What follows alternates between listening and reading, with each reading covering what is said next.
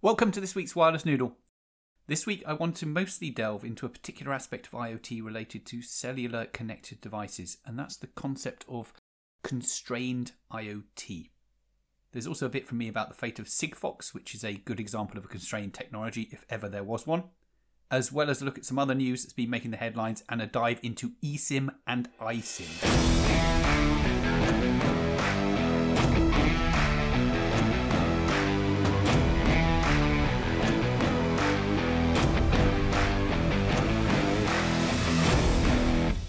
My name is Matt Hatton. This is the Wireless Noodle, your weekly guide to the impact of disruptive new technologies on business. Constrained IoT. A few weeks ago I spoke about an article I wrote in IoT Now which is well worth a read. I will put a link on the Wireless Noodle site.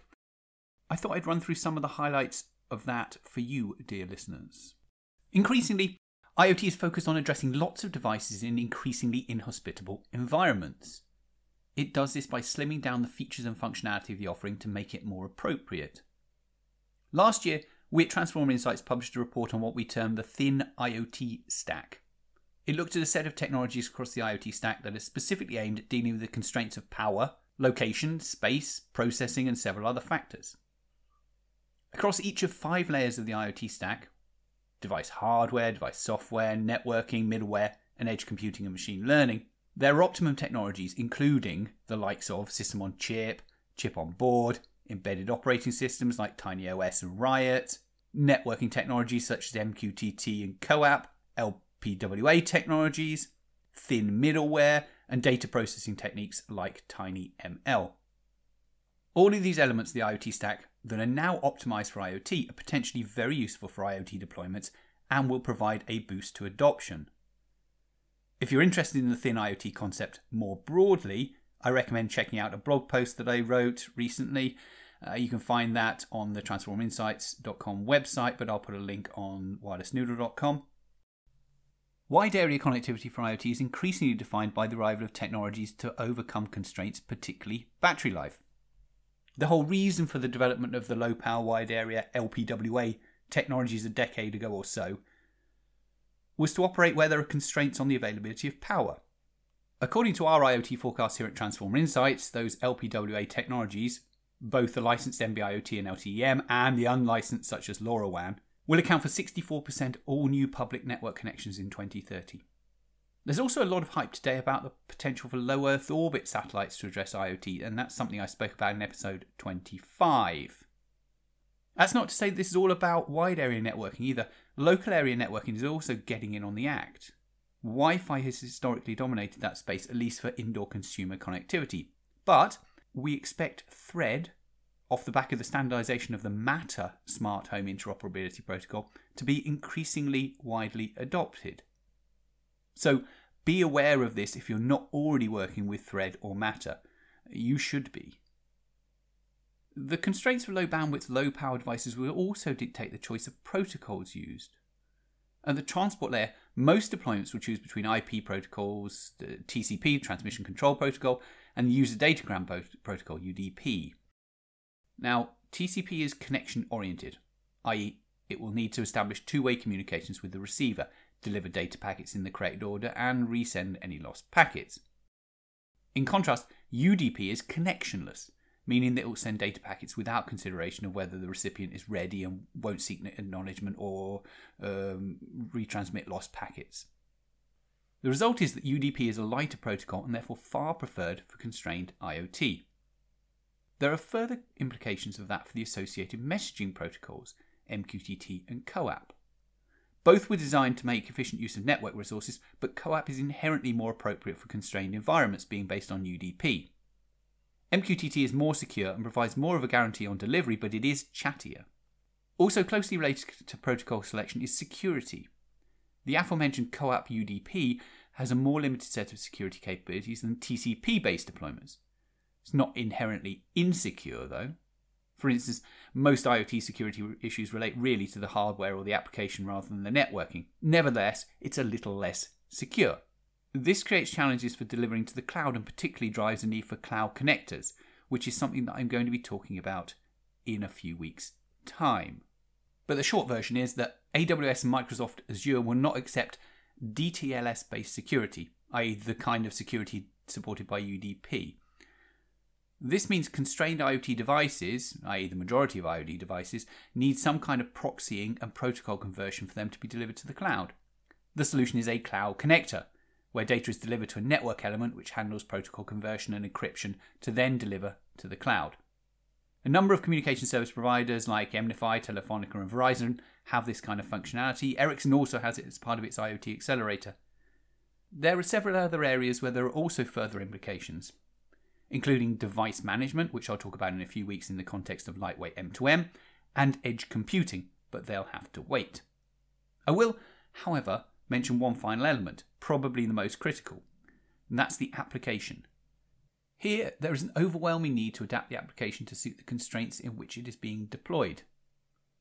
Highly chatty applications will cause havoc for low-power devices, or where the devices can only send a few messages a day. The overarching trend, and one that we'll come back to again and again, is that there's an increasing requirement for the constituent elements of the application to be optimized with each other. This includes hardware, connectivity, protocols, device management, data processing, networking, and the actual application itself. Many technology vendors increasingly get that. Take, for instance, the offering from Wirepass, which optimizes across connectivity and hardware, or like Deutsche Telekom's IoT Solution Optimizer, or the recent announcement from SI for its Infinity solution, which includes a connectivity optimization capability, or the recent announcement of Semtech's acquisition of Sierra Wireless. More on this in a bit.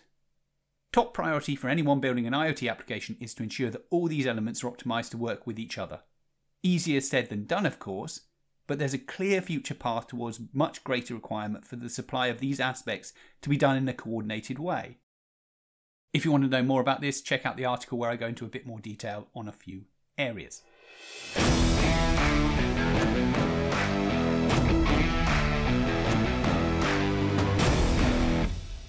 Time for some hot M&A news for you in the world of IoT. As mentioned earlier, the big news in the last few weeks was that Semtech acquired Sierra Wireless, and also, incidentally, within a few days of each other, Telit merged with Thales IoT hardware business. So, bit of background on the Telit and Thales deal. That happened at the end of July. They announced they were combining the assets of Telit with those of the Thales IoT hardware business into an organisation now called Telit Synterion. That was followed on the 2nd of August by the news that Semtech Corporation would acquire Sierra Wireless. Now, these announcements affect, interestingly, all three of the triumvirate of cellular IoT hardware makers that dominated the global market as little as a decade ago. Going back 10 years, collectively, Synterion, Sierra Wireless and Telit accounted for the majority of IoT cellular hardware shipments. But since then, competition has bitten and they now find themselves as minority players.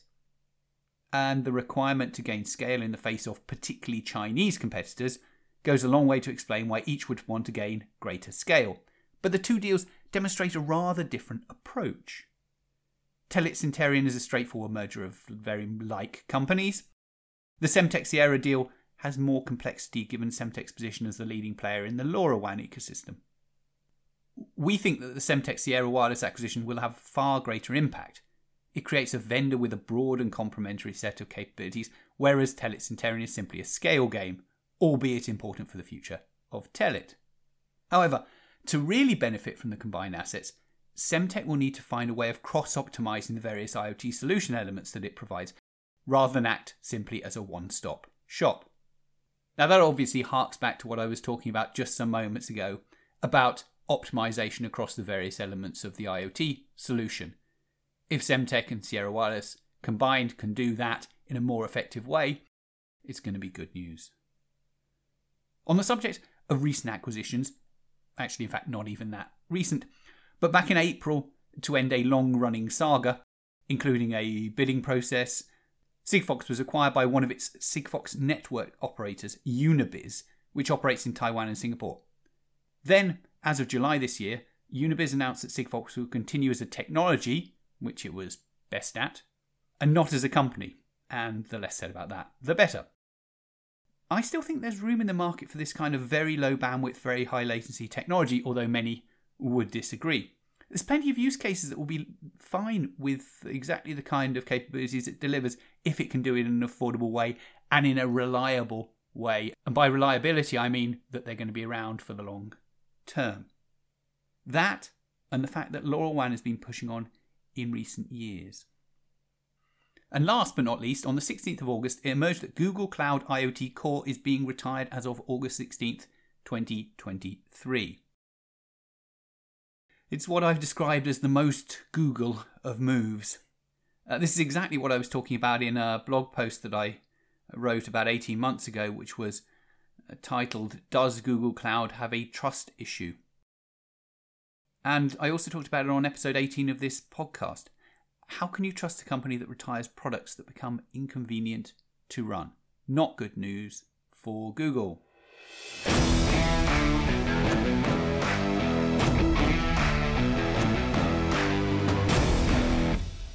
Finally, I want to talk about eSIM and iSIM. It's something I've talked about a few times on the podcast, and I think it's worth going over a little bit more. Again, over the years, the SIM card itself has shrunk in size and eventually become a piece of embedded hardware in the form of the eSIM as of 2016. And since then, it's become an integrated SIM, which arrived in 2018, which saw the SIM functionality become software-based, implemented in a system-on-chip form factor. The embedded SIM provides a number of benefits in terms of being able to build IoT devices that are smaller and more robust and more secure. But the biggest implication comes from the fact that the SIM card is not removable. And as a result, it was necessary to develop the capability to change the SIM profile through a mechanism other than the physically swapping out of SIM cards. That mechanism is remote SIM provisioning, or RSP it's sometimes referred to as. This could be considered another additional benefit of embedded SIM, along with the security, size and ruggedness factors and so on. But it's not an exclusive feature of embedded SIMs. You can actually implement remote management on plastic SIMs as well, but really those two things go hand in hand, the RSP with the embedded SIM. Now, RSP was specified by the GSM Association in 2014, initially for machine-to-machine devices, and then in 2016 for consumer devices. And it consists predominantly of the management of IMSIs, the International Mobile Subscriber Identities, on the device, i.e. adding, selecting or deleting IMSIs as appropriate to connect to the correct network. I don't plan on going into the specifics of how the RSP provisioning works, other than to note that the consumer pull variant worked a lot better than the M2M push variant, but the lessons have been learnt and there's a sort of hybrid IoT version imminent, so some of the bumps have been ironed out. The availability of this capability has a bunch of commercial implications. Regulatory compliance is a lot easier, as you can avoid being clobbered for permanent roaming infringements. I talked about permanent roaming on a previous episode. Supply chains are more efficient because there's no need to ship a SIM. It offers insurance against network switch off. And theoretically, it allows the customer more ability to negotiate with connectivity providers. I say theoretically because really almost no one has used it in anger. Today, it's used as a way to localize connectivity and as an insurance policy. That's how we see it. We don't really see it being used in anger to move hundreds of thousands, millions of SIMs from one provider to another provider. And that's backed up really by the fact that a lot of these providers of the services, mostly the old SIM vendors, seem to be pivoting to selling based on a flat fee license for this functionality rather than a per switch charging, which they might have previously been anticipating. That much more reflects an insurance policy than it does something that's going to be actively used repeatedly. We're certainly not down on eSIM though. It can drive out a lot of cost in the lifetime of the device due to compliance, supply chain efficiency, low power and other factors. You may want to check out a white paper we wrote with Quectel for more details, and that specifically shows that 8 to 13% of the lifetime connectivity spend on an IoT device can be removed by the use of eSIM. I'll put a link on the website.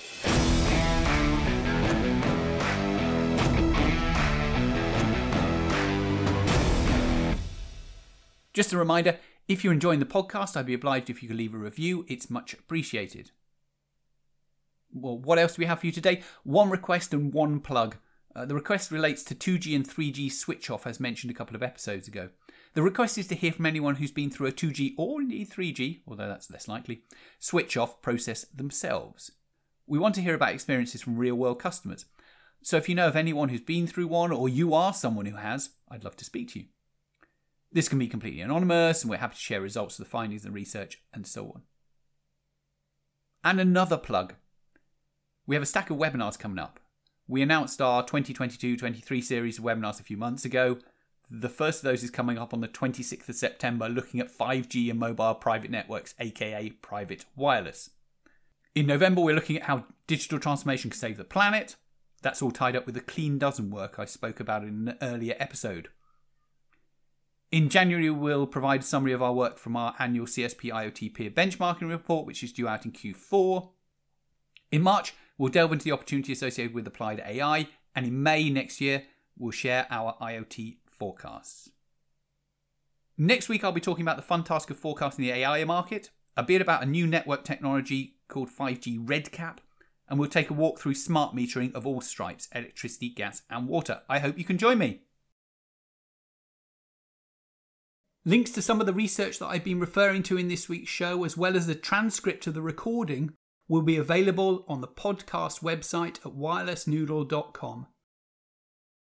Thank you for joining me. I've been Matt Hatton, and you've been listening to The Wireless Noodle. Thank you for listening to The Wireless Noodle. If you'd like to learn more about the research that I do on IoT, AI and more, you can follow me on Twitter at Matty Hatton, and you can check out transformerinsights.com, that's transformer with an A,